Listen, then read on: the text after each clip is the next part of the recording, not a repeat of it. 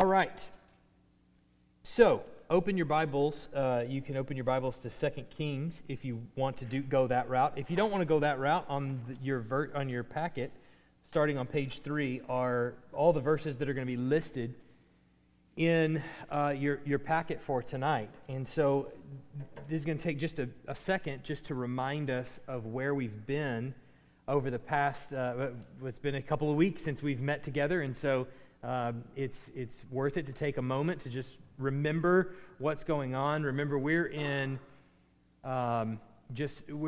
sort of a rapid succession, heading very quickly downhill into the time period when the southern kingdom of Judah, remember that's Judah and Benjamin really together, are hauled off into captivity in Babylon. We know that's coming. And the prophets have even warned all of the children of Israel, it's really Babylon that you have to look out for. And you see that the warnings are not necessarily heeded because at the same time, there is a threat of Babylon, on the horizon. There's a very real and imminent threat of Assyria, who is the world dominant power at the time. And Assyria, you'll remember, has already come in to the northern kingdom and hauled them off. And so all of that, the fear of Assyria being the world power, having already come in and hauled off our kinfolks and taken them into slavery, and so you've got the fear from the prophets saying Babylon is the one you really got to watch out for. But at the same time, there's also a very real threat of Assyria out on the horizon. So it's a very complicated world that you live in. You don't want to just, because you're trusting the word of the prophet, then just kind of give Assyria everything either. They're also not proven that they're not to be trusted with their dominance and their power. And so you end up getting, in combination to the political stuff that's going on in the world, you also have a succession of pretty wicked kings in the southern kingdom. And that doesn't help anything, because wicked kings only produce wickedness in the life of the congregation, as it were, or the country. So they're leading the people into wickedness, and they're going to continue to do that. And so you get kind of this rapid succession. And we saw that with Manasseh. Remember, Manasseh was super wicked, sacrificed his own kids, and he was immediately dealt with and hauled off into captivity in Babylon, actually. And there he reformed his ways. And the Lord brought him out of captivity and restored him to the throne, because remember, he is of the line of David after all. And so there's no threat to the line of David, because God has already promised that David's line will never leave the throne. Well, that brings in another wrinkle of complexity into the whole story, because how is he going to preserve the line of David when there's not going to be anyone on the throne, right? Judah's going to be no more. So how is the line of David going to be maintained when the people are hauled off into captivity, which is not a small miracle, right? We've talked about before how God even promising that David's line will never leave the throne basically ensures that there's always going to be a male offspring of the line of David, which is phenomenal. I mean, that's rare to be able to guarantee that, obviously. So that's a miracle in and of itself, but then they're going to go into captivity. Well, how is the line going to be maintained when they're there in the midst of a pagan nation where they're going to be even tempted probably to intermarry and things like that? How is that line going to be maintained? And so all kinds of questions are going into this, swirling around these texts that we're reading as we get to the end of 2 Kings. Remember, Amon takes over from Manasseh. That's Manasseh's son. And he basically took all of the repentance of Manasseh and just turned it upside down. Forget all of that. All the good stuff Daddy did right before he died, he was going crazy, and so we're gonna go right back to idolatry. So he reigns only 2 years, and he leads all the nation right back into idolatry. Now, why is it that it takes such a long time to lead the reform of positive change, tear down the idols, tear down the false sanctuaries in the high places and all those kinds of things, but it takes not that long to go right back into idolatry. Right? You ever notice that? Like these wicked kings, they reign here at the end for just a couple of years, and the people go right back into idolatry. It's like nothing happened before, right? So, and you're going to see that in crazily tonight. But so Amon takes over, he turns everything right back to wickedness, but then his son Josiah comes back on the throne. That's what we're in the middle of. Josiah comes back on the throne, and he starts a reformation. He takes the throne at the age of 8 years old. By the time he's 16 years old, he turns his heart to the Lord. He wants to do everything to purge all of the vestiges of paganism that were there from his dad. And obviously during this Reformation, they start rebuilding the temple because the temple had fallen into disrepair, as it often does. You take in money as a wicked king, the last thing you're going to think to do is repair the temple because who cares? You're going to restore high places and things like that, and you're going to spend money elsewhere. And so Josiah begins temple reform, and in the process of reforming the temple and rebuilding and repairing and all those kinds of things, they find the law. And they read the law, and Josiah is cut to the heart and realizes, oh no, there's so many things that we haven't done. And so he comes together with all of the leaders of Judah, and they have a covenant renewal ceremony where he basically says, look, I'm committed to following the law as closely as possible. Are you committed with me? And all of them affirm their commitment with Josiah to the following of the law. And then we get to tonight. How far did that actually go? How far did the restoration, the Reformation, actually go into the life of Israel? Well, it started off with a bang, all right? It started off with a Passover feast that was unlike any in history. The author of 2 Kings is going to tell us that there's never been a feast quite like this one.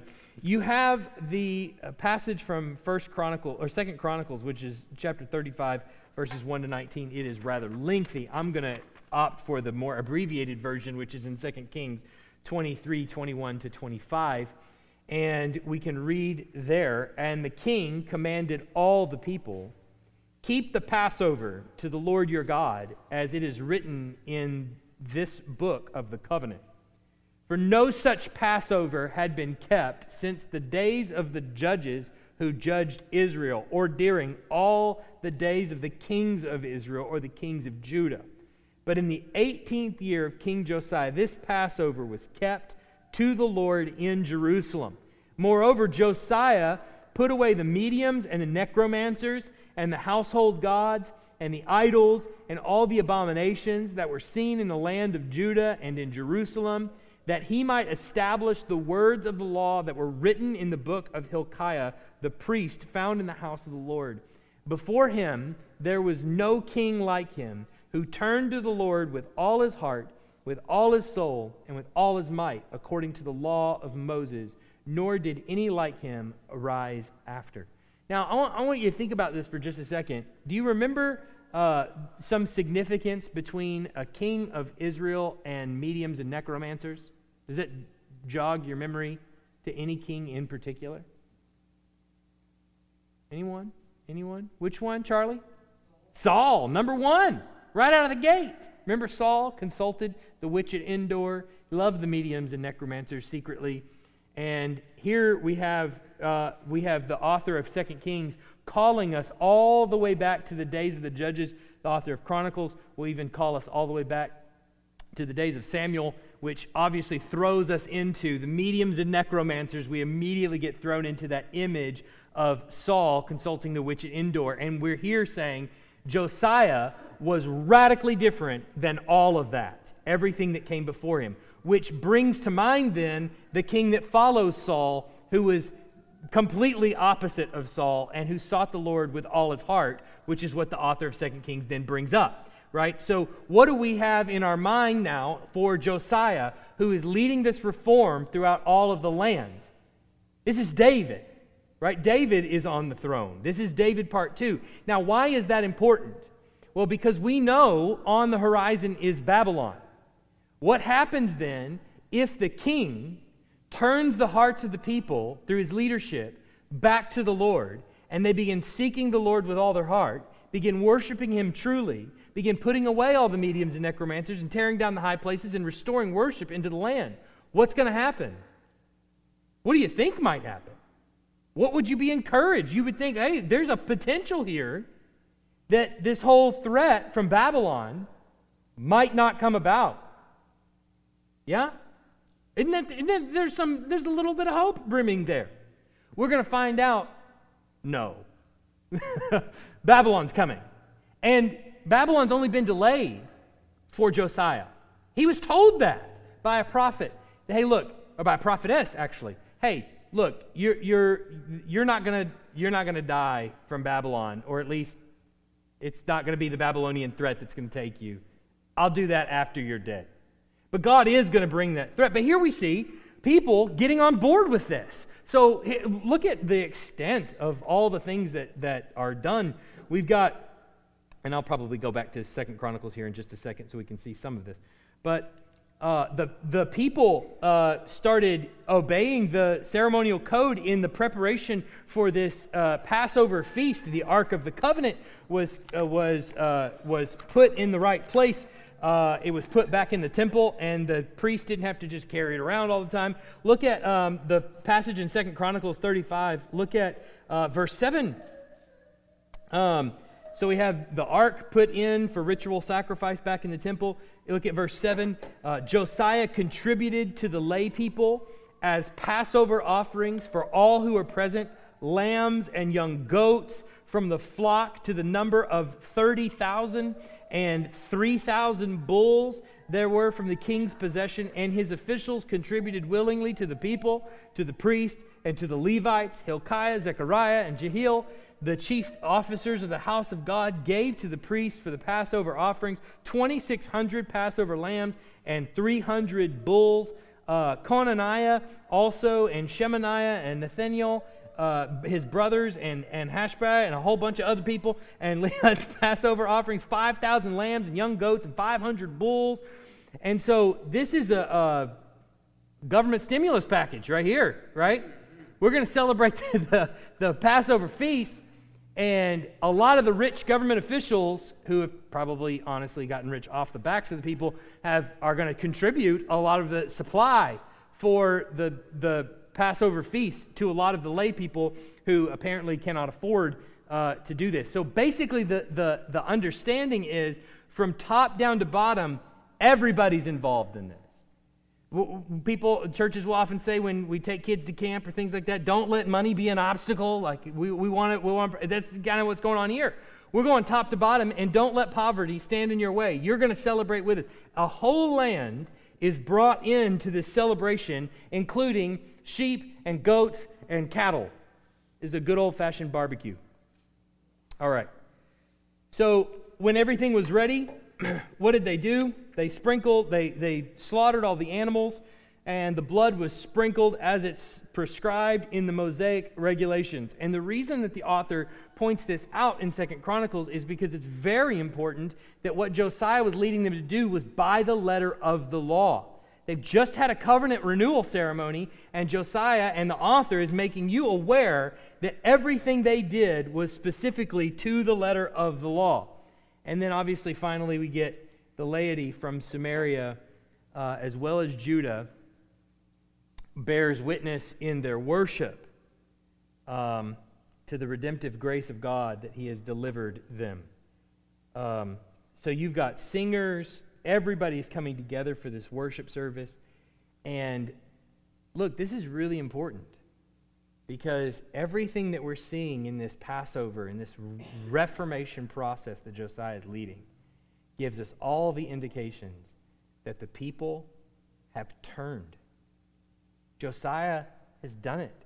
They've discovered the law. He's read it. Everybody's been convicted. He's led them in this covenant renewal. We can do it. Just like in the days of Joshua, we're going to follow. And it seems like from the beginning to the end, you've got everybody celebrating. They slaughter, in verse 11, they slaughtered the Passover lamb. The priest drew the blood. that they received from the Levites, it flayed the sacrifices. They sat aside the burnt offerings that they might distribute them according to the groupings of the fathers, the houses of the lay people, to offer to the Lord, as it is written in the book of Moses. And so they did with the bulls. They roasted it. They did all of the things that they're supposed to do. Kept the fat parts, all those kinds of things. They separated out. The singers joined in. And everything looks like it's going swimmingly. And our thought might lead us to, hey, this is different. This is a different kind of reform. There is certainly the appearance of holiness on the faces of the people. And that's an encouraging sign. So we can celebrate that. That's awesome. Won't last long. But, hey, there's hope nonetheless. So even all this wasn't enough to stave off the judgment of God. See, both the repentance and the reformation from the divine viewpoint were inadequate because both were only superficial. Look at 2 Kings 23, 26 to 27. Still, the Lord did not turn from the burning of his great wrath, by which his anger was kindled against Judah, because of all the provocations with which Manasseh had provoked him.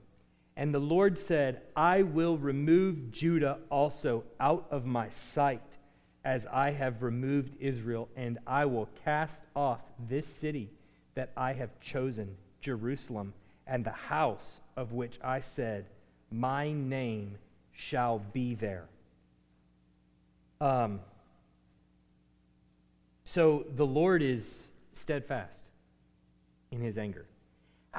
Imagine just for a second the desperate situation that's taking place right here.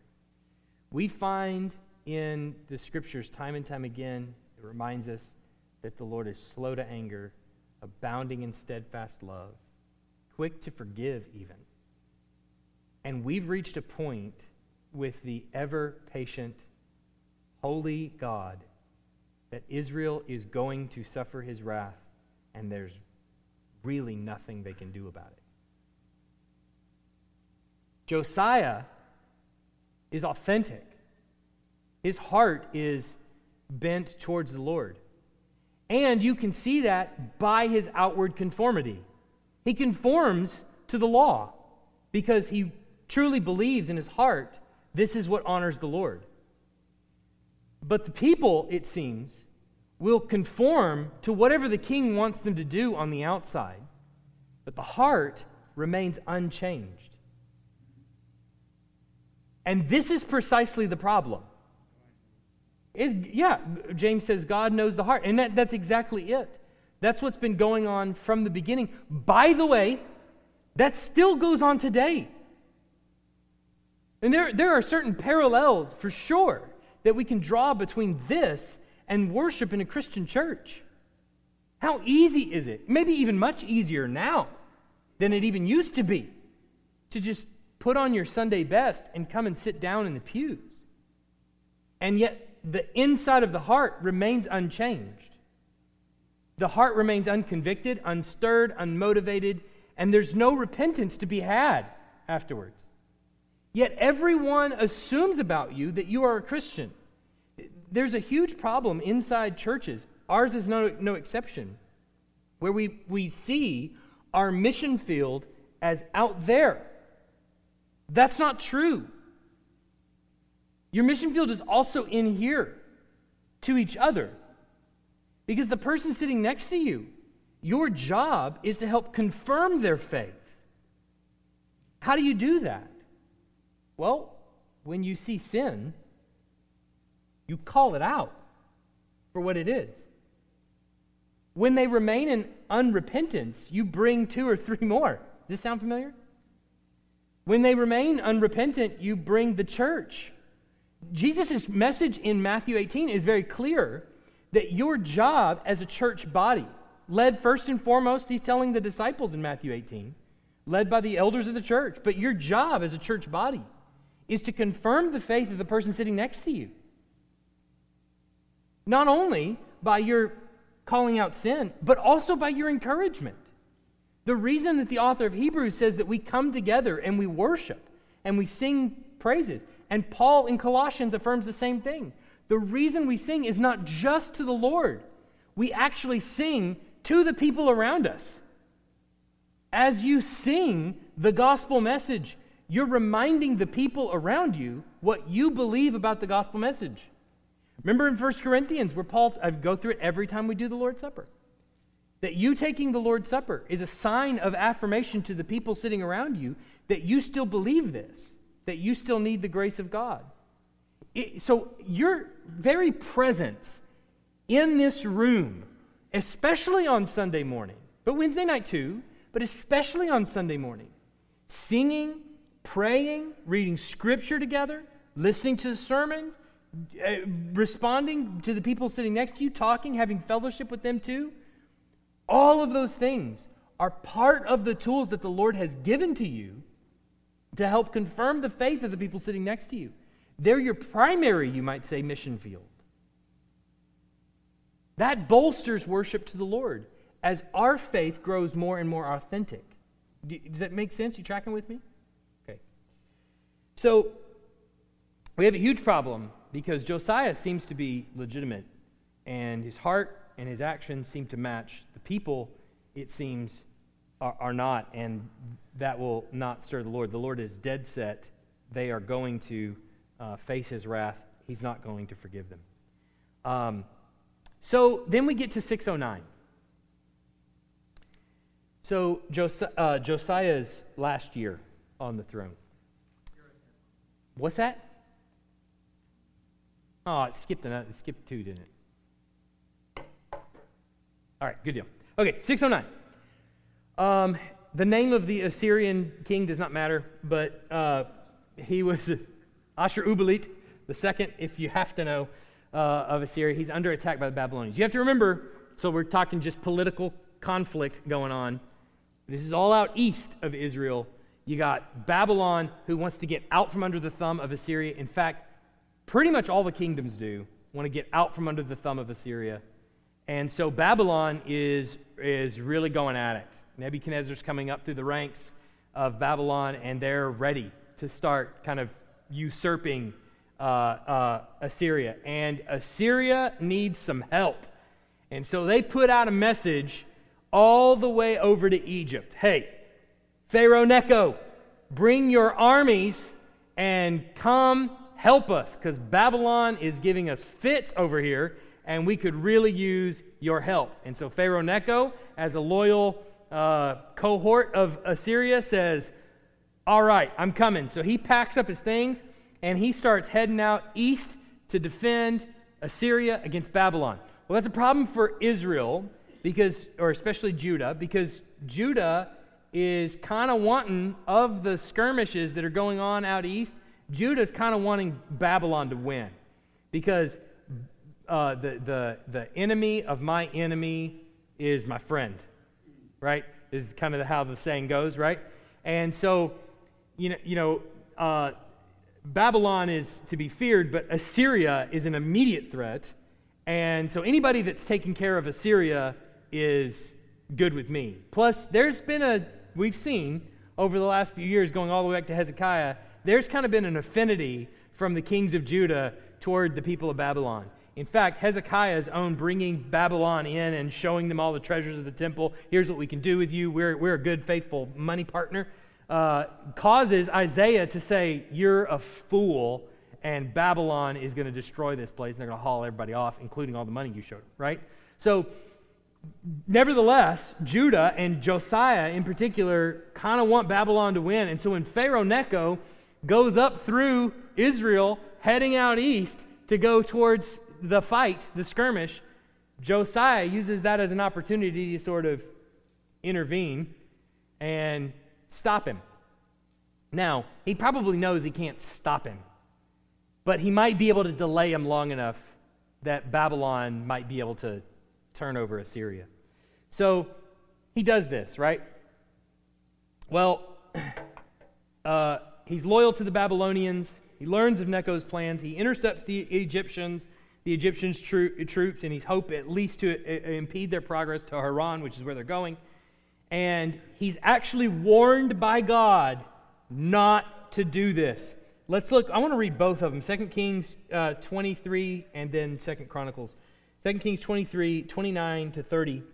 In his days, Pharaoh Necho, king of Egypt, went up to the king of Assyria to the river of the Euphrates. King Josiah went to meet him, and Pharaoh Necho killed him at Megiddo as soon as he saw him. And his servants carried him dead in a chariot from Megiddo and brought him to Jerusalem and buried him in his own tomb. And the people of the land took Jehoahaz, the son of Josiah, and anointed him, made him king in his father's place. But let's look at the 2 Chronicles, because the author of 2 Kings just makes it like a really quick tale, and the 2 Chronicles tells you a little bit more details. All right, verse 20 of 2 Chronicles 35. After all this, when Josiah had prepared the temple, Necho, king of Egypt, went up to fight at Carchemish on the Euphrates. And Josiah went out to meet him, but he sent envoys to him, saying, "What have we to do with each other, king of Judah? I'm not coming against you this day, but against the house with which I am at war. And God has commanded me to hurry. Cease opposing God, who is with me, lest he destroy you." Nevertheless, Josiah did not turn away from him, but disguised himself in order to fight with him. He did not listen to the words of Necho from the mouth of God, but came to fight in the plain of Megiddo. So who is speaking through Pharaoh Necho? God himself. He's telling him, don't do it, Josiah. You're going to die. He did not listen. In verse 23, and the archers shot King Josiah. And the king said to his servants, "Take me away, for I'm badly wounded." So his servants took him out of the chariot and carried him in his second chariot and brought him to Jerusalem. And he died and was buried in the tombs of his fathers. All Judah and Jerusalem mourned for Josiah. Jeremiah also uttered a lament for Josiah. And all the singing men and singing women have spoken of Josiah in their laments to this day. They made these a rule in Israel. Behold, they are written in the laments. Now the rest of the acts of Josiah and his good deeds, according to what was written in the law of the Lord, and his acts, first and last, behold, they are written in the book of the kings of Israel and of Judah. We're going to spend some more time in the future in Jeremiah. A lot of prophets we got to go through, all and around this time. And Jeremiah in particular is one that laments the death of Josiah, rightly so, because he is a righteous person. And what we found time and again, is that when you see a king like Josiah, who turns his heart to the Lord, is responding in faithfulness in all that he does and all that he says, and truly in his heart is inclined toward the Lord, he's still human. And this is precisely the issue, right? Is that we see this righteous king living righteously, and yet he's not the one we need, right? We always have hope. Hey, this is like David. Not quite. And all of them just seem to fall just a little short because they are human, they are short-sighted, they are sinful. Dave Maxwell.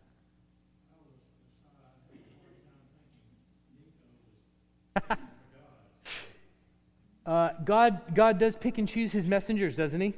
And we might speculate endlessly on why did God choose Necho instead of maybe a prophet in Judah to come and tell him? Yeah. Why would Josiah believe Necho?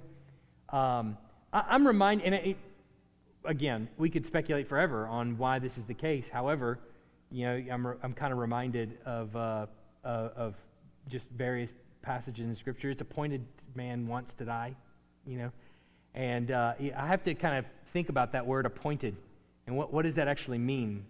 Does it mean just generally you're going to die one day, or does it mean moment? Hour, second, day, year, month. I have to think the latter is the appointment. Josiah is appointed to die. We're reminded in the story of the Exodus that Moses goes in to tell Pharaoh, let his people go. God tells Moses before he even sends him in, I'm going to harden Pharaoh's heart so that he won't do it, because he's going to show his power. And a lot of people, we talked about this long time back. But a lot of people, when they read that, they think to themselves, it took God 10 plagues to convince Pharaoh to let his people go. And that's absolutely not what's happening in that passage, in the whole story. What's happening in the whole story is he's hardening his heart so that he won't let them go, so that he can show his power. And when we were back there, we went systematically through the 10 plagues and talked about them, spent 10 consecutive Wednesdays on those plagues, and showed how each one of them is an assault against one of the Egyptian gods, one of the prominent Egyptian gods, right? And so you have to wonder, when it comes to a passage like this, Pharaoh Necho speaking, and the author of Chronicles actually says God was speaking through Necho, and Josiah didn't recognize it, that potentially that was on purpose. That's hard for us to kind of wrap our minds around sometimes, I think. But it seems as though if our understanding, our worldview of God is informed by the rest of the Bible, then we have to think God hardens and softens hearts. And that's what he does. And Josiah, marching off to his death, ushering in then the decline of Judah and the ultimate exile of Judah, has to be intentional, you know? So it's difficult, I think, but that's the best I got. All right. Yeah.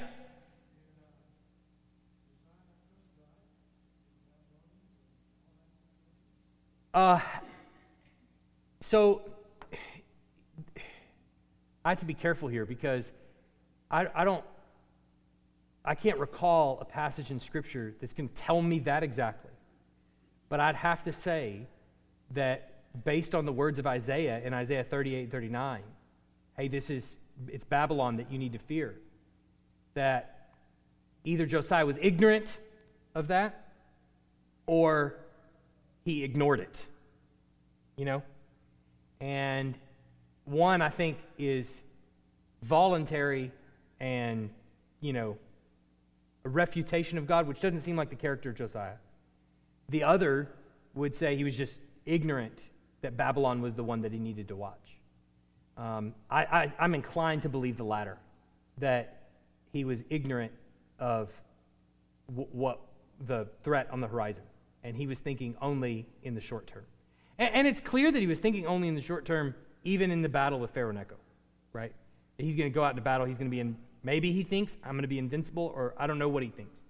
But it's clear that he's got some short-sighted tendencies in that regard. So I would say, is it not, that he's not trusting God? It's possible that he was ignorant of what the real threat was on the horizon, which would be Babylon.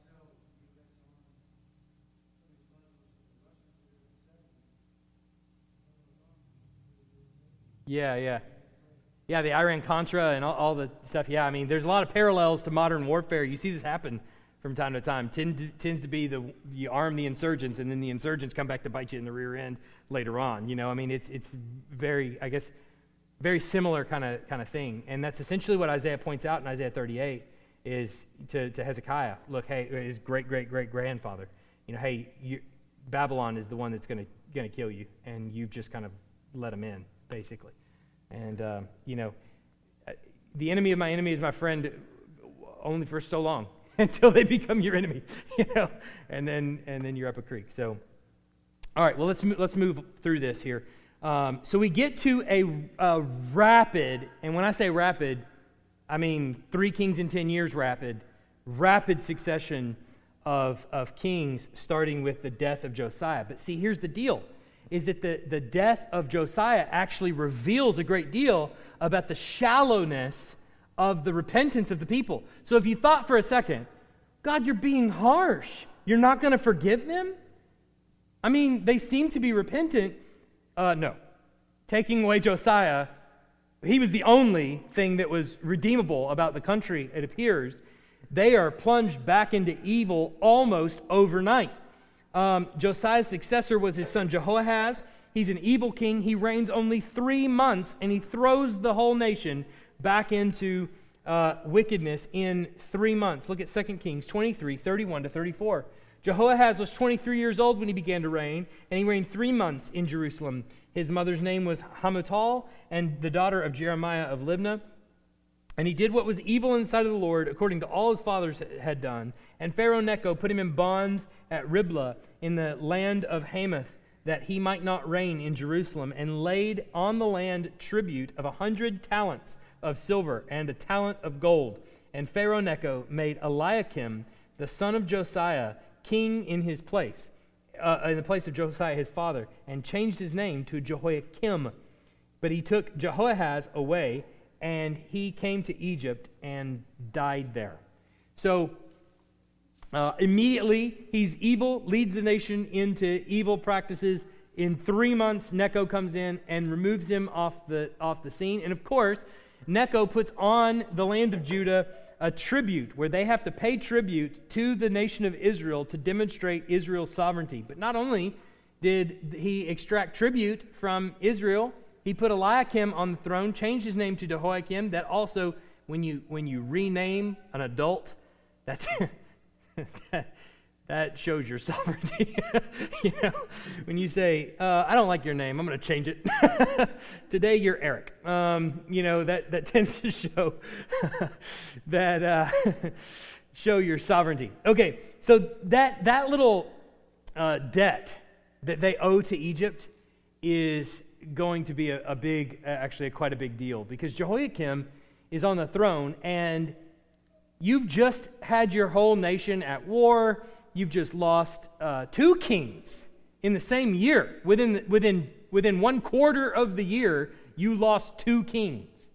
Money is tight at this point. How are you going to pay tribute? What is your only choice as king?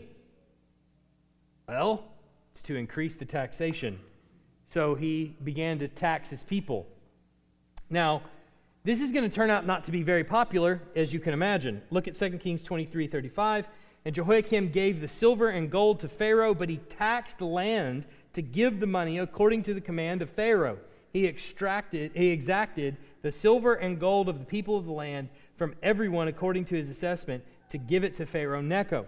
Now, here's the big problem with this. First of all, there's the big debt on the land, and so when the debt is assumed by the government, then people are taxed. Can I get an amen from somebody? This is like modern day fiscal policy right here. But second, that I think is really important to understand is that Jehoiakim is actually building for himself palaces at the time. And he's refusing to pay, the author of 2 Chronicles tells us, he's refusing to pay the people that build his palaces. So and Jeremiah actually points this out as one condemnation against Jehoiakim, is that you have extracted work and service from poor people and you have refused to pay them, and yet you live in this palace of splendor. And so how does he then get money for Egypt? Well, he doesn't take it from his own coffers. He takes it from the people. And so he's basically double dipping into the people. He's making them work for free, and then he's also pulling the money out from them. So twice he's doing this to them. So he's getting all this, he's increasing taxation so that he can pay. But then Nebuchadnezzar, who is the commander of the armies, has to go back. Babylon is coming in. They're starting to kind of kick up a fuss. And Nebuchadnezzar is crowned king of Babylon. And in 605, he turns his attention all the way to Israel. But in order to get to Israel, he's got to go through Egypt. When there is a country extracting tribute from another lesser country, the people receiving the money from Israel don't take kindly to somebody else coming in and taking Israel for themselves, right? So Babylon has to come in and actually do battle with Egypt first. And so they've got to kill Egypt. Well, in 605, they do that, and Nebuchadnezzar turns his attention all the way up to Israel. And Jehoiakim kind of says, "Look, Nebuchadnezzar, we're not going to pay you what you think you're worth. We're going to stop." And well, Babylon, who's now beginning to extract tribute from Israel, doesn't like that at all either. And so when they march up to do battle against them, Jehoiakim dies conveniently. And so he's out of the picture. He died just before Nebuchadnezzar begins his second campaign. The thing that I want you to understand about Babylon coming into Judah is it doesn't happen instantaneously. When Assyria came into the northern kingdom, it happened in 722 BC, right? Basically, it was like a 3-year-long battle, but they came in, they took them 722, Samaria falls, and they take them off to Assyria. That's not what happens with Babylon. First, Nebuchadnezzar comes in 605, has a little skirmish, and he hauls people off into captivity. And that, again, like I said, that takes place in 605. This is actually where we see Daniel and his friends being hauled off into captivity, is during that first campaign. All right, so look at Daniel 1:1-7. In the third year, well, I just read probably the first few verses here. In the third year of the reign of Jehoiakim, king of Judah, Nebuchadnezzar, king of Babylon, came to Jerusalem and besieged it. This is the first campaign in 605. And the Lord gave Jehoiakim, king of Judah, into his hand with some vessels of the house of God. And he brought them to the land of Shinar, to the house of his God, and placed vessels in the treasury of his God.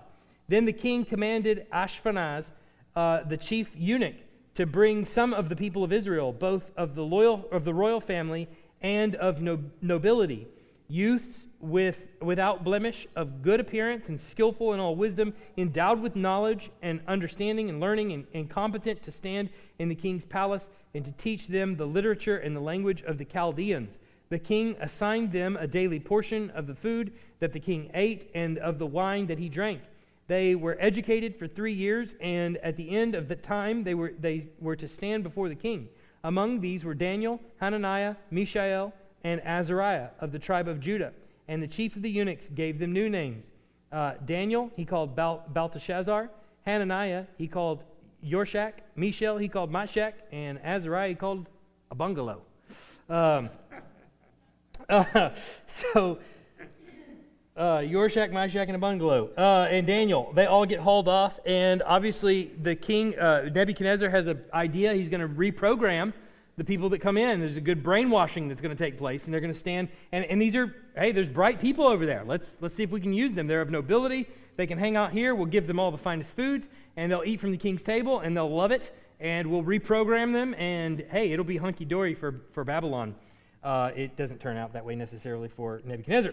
But so the first campaign comes in 605, and it's during that time that the king starts to give tribute to Babylon, and then somewhere along the way decides not to. And the second campaign begins in 597. So Nebuchadnezzar comes back into the land and decides, hey, I'm gonna take this over. So he begins a second campaign in 597, and it's right before that campaign that Jehoiakim dies, and the newly crowned Jehoiakim, his son, that's not at all confusing, Jehoiakim and Jehoiakim. Jehoiakim, his son, takes over the throne and begins to reign. He reigns for all of 3 months until he's hauled off into captivity. So not long at all until he's hauled off. Now, this is in the grand scheme of things, this is what we're working down towards. And what I think we need to kind of take from this rapid succession of decline. This is the second campaign. Next week we're going to talk about the third campaign that Babylon finally just kills off Jerusalem and hauls people off into captivity, which happens in 586. That's Jeremiah's lamentation. That's the whole, it's all over at that point, essentially. What we're seeing, though, is that there is Jerusalem, Judah, the people of God, so to speak, are quick to conform the outside, and yet the inside remains unchanged. And what has been true from the beginning, and we see this point, Jeremiah is actually going to hammer home to all of the people who are being hauled off into captivity. Outside is of no consequence. That's not what he's looking at. And precisely the problem with Israel is that their heart remains hard, which is why the new covenant comes along. That's the purpose of the new covenant. God tells them over and over again, he is past the point of forgiveness. Look at 2 Kings 24, 3-4, which is the last passage. I want you to see this. Surely this came upon Judah at the command of the Lord to remove them out of his sight for the sins of Manasseh. Think about that for just a second. We're filtering this whole thing through what the author of 2 Kings is telling us. That all of this fall is coming about at the command of the Lord. And the specific purpose is to remove them out of his sight for the sins of Manasseh, according to all that he had done, and also for the innocent blood that he had shed. For he filled Jerusalem with innocent blood, and the Lord would not pardon. There was nothing that Israel could do, or Judah could do at this point. The Lord was not going to pardon. This was sin for which they had to be punished. But this is precisely why Jeremiah hammers on the new covenant and the purpose of the new covenant, and why it's really important that we understand what Jesus is actually giving to us in the new covenant. Jeremiah tells us that the new covenant, the way it's going to work, is that the Lord is going to reach into the heart of his people. He's going to take out the heart of stone, and he's going to put in a heart of flesh. This is the problem that we're seeing right now with Judah, is that they've got a heart of stone, and they'll conform the outside all day long. They have no problem worshiping whatever God the king wants us to worship, and that's fine, or at least on the outside. What practices do you want us to conform to? The problem is always and will always be the inside. And so Jeremiah says, look, this is what's going to happen in the new covenant. God is going to reach into the chest of his people. He's going to remove the heart of stone, and he's going to put in a heart of flesh. He has to do it. That's the only one that can. He has to do the exchange. And once he does the exchange, then the actions and the outward conformity follow after that. So it's the reason why that's so important is we have to understand how salvation actually works in the new covenant. What happens when someone is saved? Is it that they go into their room and they pray in their closet for the Lord to come into their heart? No. The Lord has to come in first before they can ever do anything like that. Otherwise, they remain exactly like Judah. There's no difference. So for God to actually move in someone's life, what he's doing, when someone opens their eyes to salvation, that means that God has come into their life, pulled out the heart of stone, and put in a heart of flesh. You understand? God moves first. This is why Paul says in Ephesians 2, we were dead in our trespasses and sins in which we once walked, following after the ways of the world. But God made us alive. It's God that does the action. It's God that makes his people alive. And that's what he promises to them in the new covenant, because he's past the point of forgiveness. You can't now at this point come to the Lord and say, I'm sorry, Judah, you're going into punishment, because God, like Josiah, is also doing his own reform. He's going to correct his people and he's going to help them understand. You have to suffer for your sin. But then it also tells us a couple other things too, I think, or at least one other thing. That we kind of live in a world that wants to select a portion of Jesus to read and to follow and then ignore the rest of it. Right? I like hippie Jesus. I like Jesus that's, kind, love your neighbor, and then sort of moves on. I like the Jesus that says, look, don't judge other people. I like that one. Let me throw that one out there. Don't judge me. I like all those things. But the Jesus in Revelation, you can have him. I don't want that one. And then, what are they left to do but take that Jesus out of the New Testament and separate him completely away from the God of the Old Testament? The God in the Old Testament, well, he's kind of stodgy, right? He's mean-spirited, and I don't like that one. And so we separate ourselves, or as one pastor puts it, unhitch ourselves from the Old Testament because we're really concerned about that kind of depiction of God. But you understand, the Old Testament is our foundational understanding for how God deals with sin. If we leave that, if we unhitch ourselves from that, we have no concept of why Jesus is even dying. It makes no sense. When I say Jesus suffers the wrath of God, you have to be left with, what? I don't have a category for the wrath of God. I can't imagine God being all loving, sending someone to hell. Have you read the Old Testament? He's beyond the point of forgiveness, and he's putting his people in slavery and says, look, a lot of you are going to die there. but look for what's best in Babylon. It helps us to understand who God actually is. And we don't need to be scared of that. This is who God actually is. But the beauty of the new covenant is that he provided the salvation. You get that? The salvation that Josiah provided to the people only postponed the judgment. The salvation that David or Solomon provided the people by being somewhat righteous of a king only postponed the judgment. But Jesus, the king in David's line, took the judgment, eradicated the judgment, completed, fulfilled the judgment. There is therefore now no condemnation for those who are in Christ. Precisely because that king actually accomplished it. Questions? So we share, yeah. Yes. Is there a question? Do we share the gospel? Yes, we share the gospel. Amen. Amen, sister. All right. Yeah, so that's the beauty of the sharing of the gospel, is that Paul says, look, how will they believe unless they are told, right? So what he points out, belief comes by hearing, and hearing by the word of God, is that your sharing of the gospel is the instrument that God uses to change the heart. That's the way that he comes into the life of his people, is through the message of the gospel. And why that?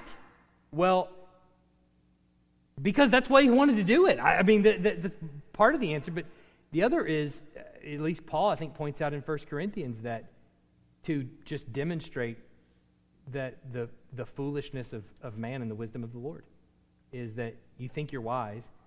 I'm going to ordain that the most ridiculous means possible brings about the salvation of my people. The preaching of the gospel, of the good news. It wakes people up to salvation, and therein is the exchange, where they cry out in repentance. Yeah. Timothy.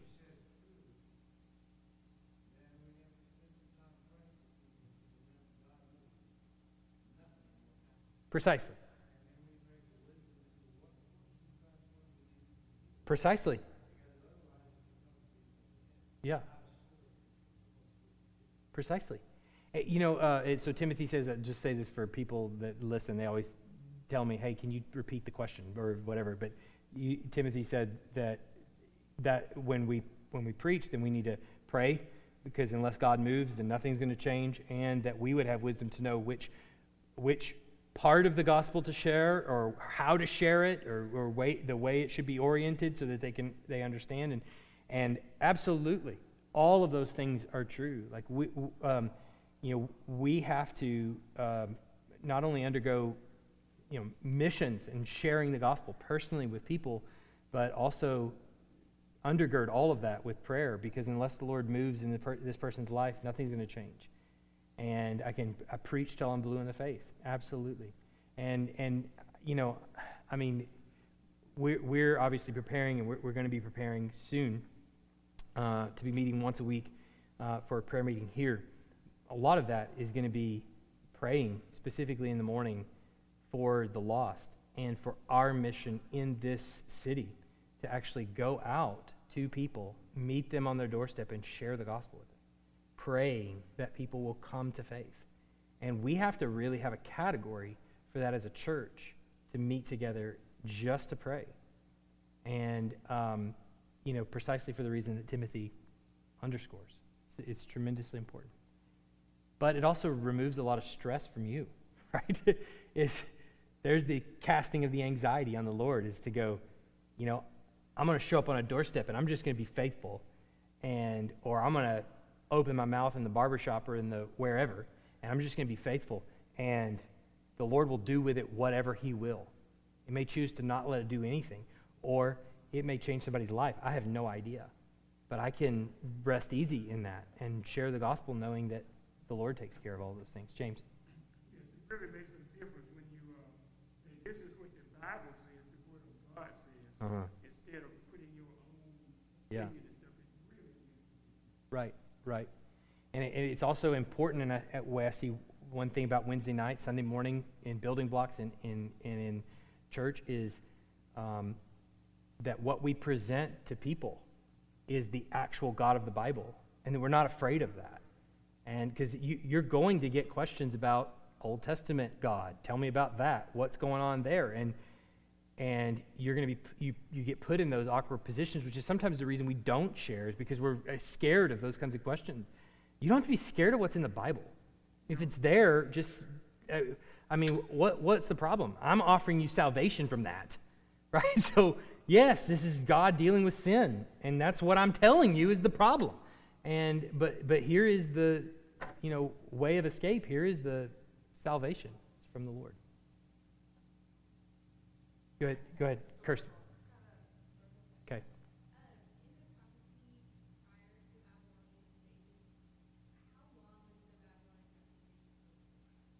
70 years? 605? Yeah. Mm-hmm. Yeah, yeah.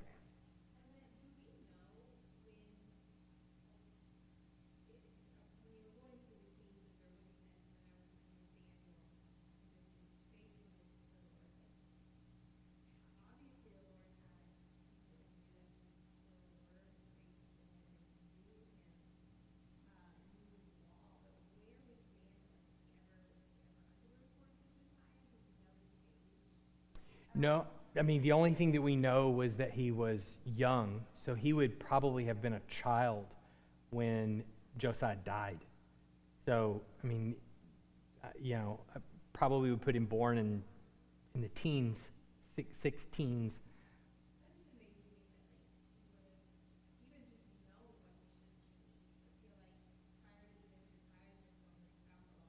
Right, right.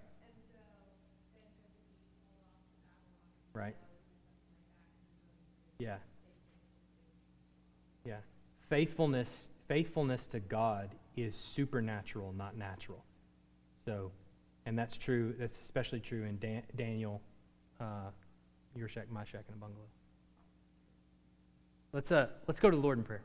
Heavenly Father, we are grateful for an opportunity to read your word, to talk about your word, see what's in there, to discover it, that we may be better equipped just knowing who you are and how you've worked throughout history, that we might be able to rightly understand the way you've revealed yourself in your word and heed warnings that are there of how you deal with sin, that sin is serious, that we should deal with it in our own life, that we should confess it, and also that it would lead us to a celebration of the fact that in the new covenant we have Christ on our behalf dying. Not Josiah, not David, not Solomon, but we have Jesus on our behalf, absorbing your wrath that we may have now no condemnation. What a tremendous thing that is, and a privilege that we have, that we should share with others. So we pray for our own evangelistic efforts. As a church body, corporately, as individuals, whether we're in the office or in the barber chair or at the grocery store or wherever we might encounter someone who is lost, that we might be able to just share and trust that you'll open doorways here and that you'll provide the exchange of the old heart for the new, that you'll open the eyes to salvation, and we pray that you would do that you would move in front of us into the lives of people, preparing them for the message of the gospel that we might give, and give us the boldness to share, that we might be confident, knowing that we don't know everything and we never gonna know everything, but that we might be able to share, knowing that you'll take care of everything, that everything that we need will be given to us by you, and may we see that provision take place right in front of our eyes. We pray these things in Jesus' name. Amen.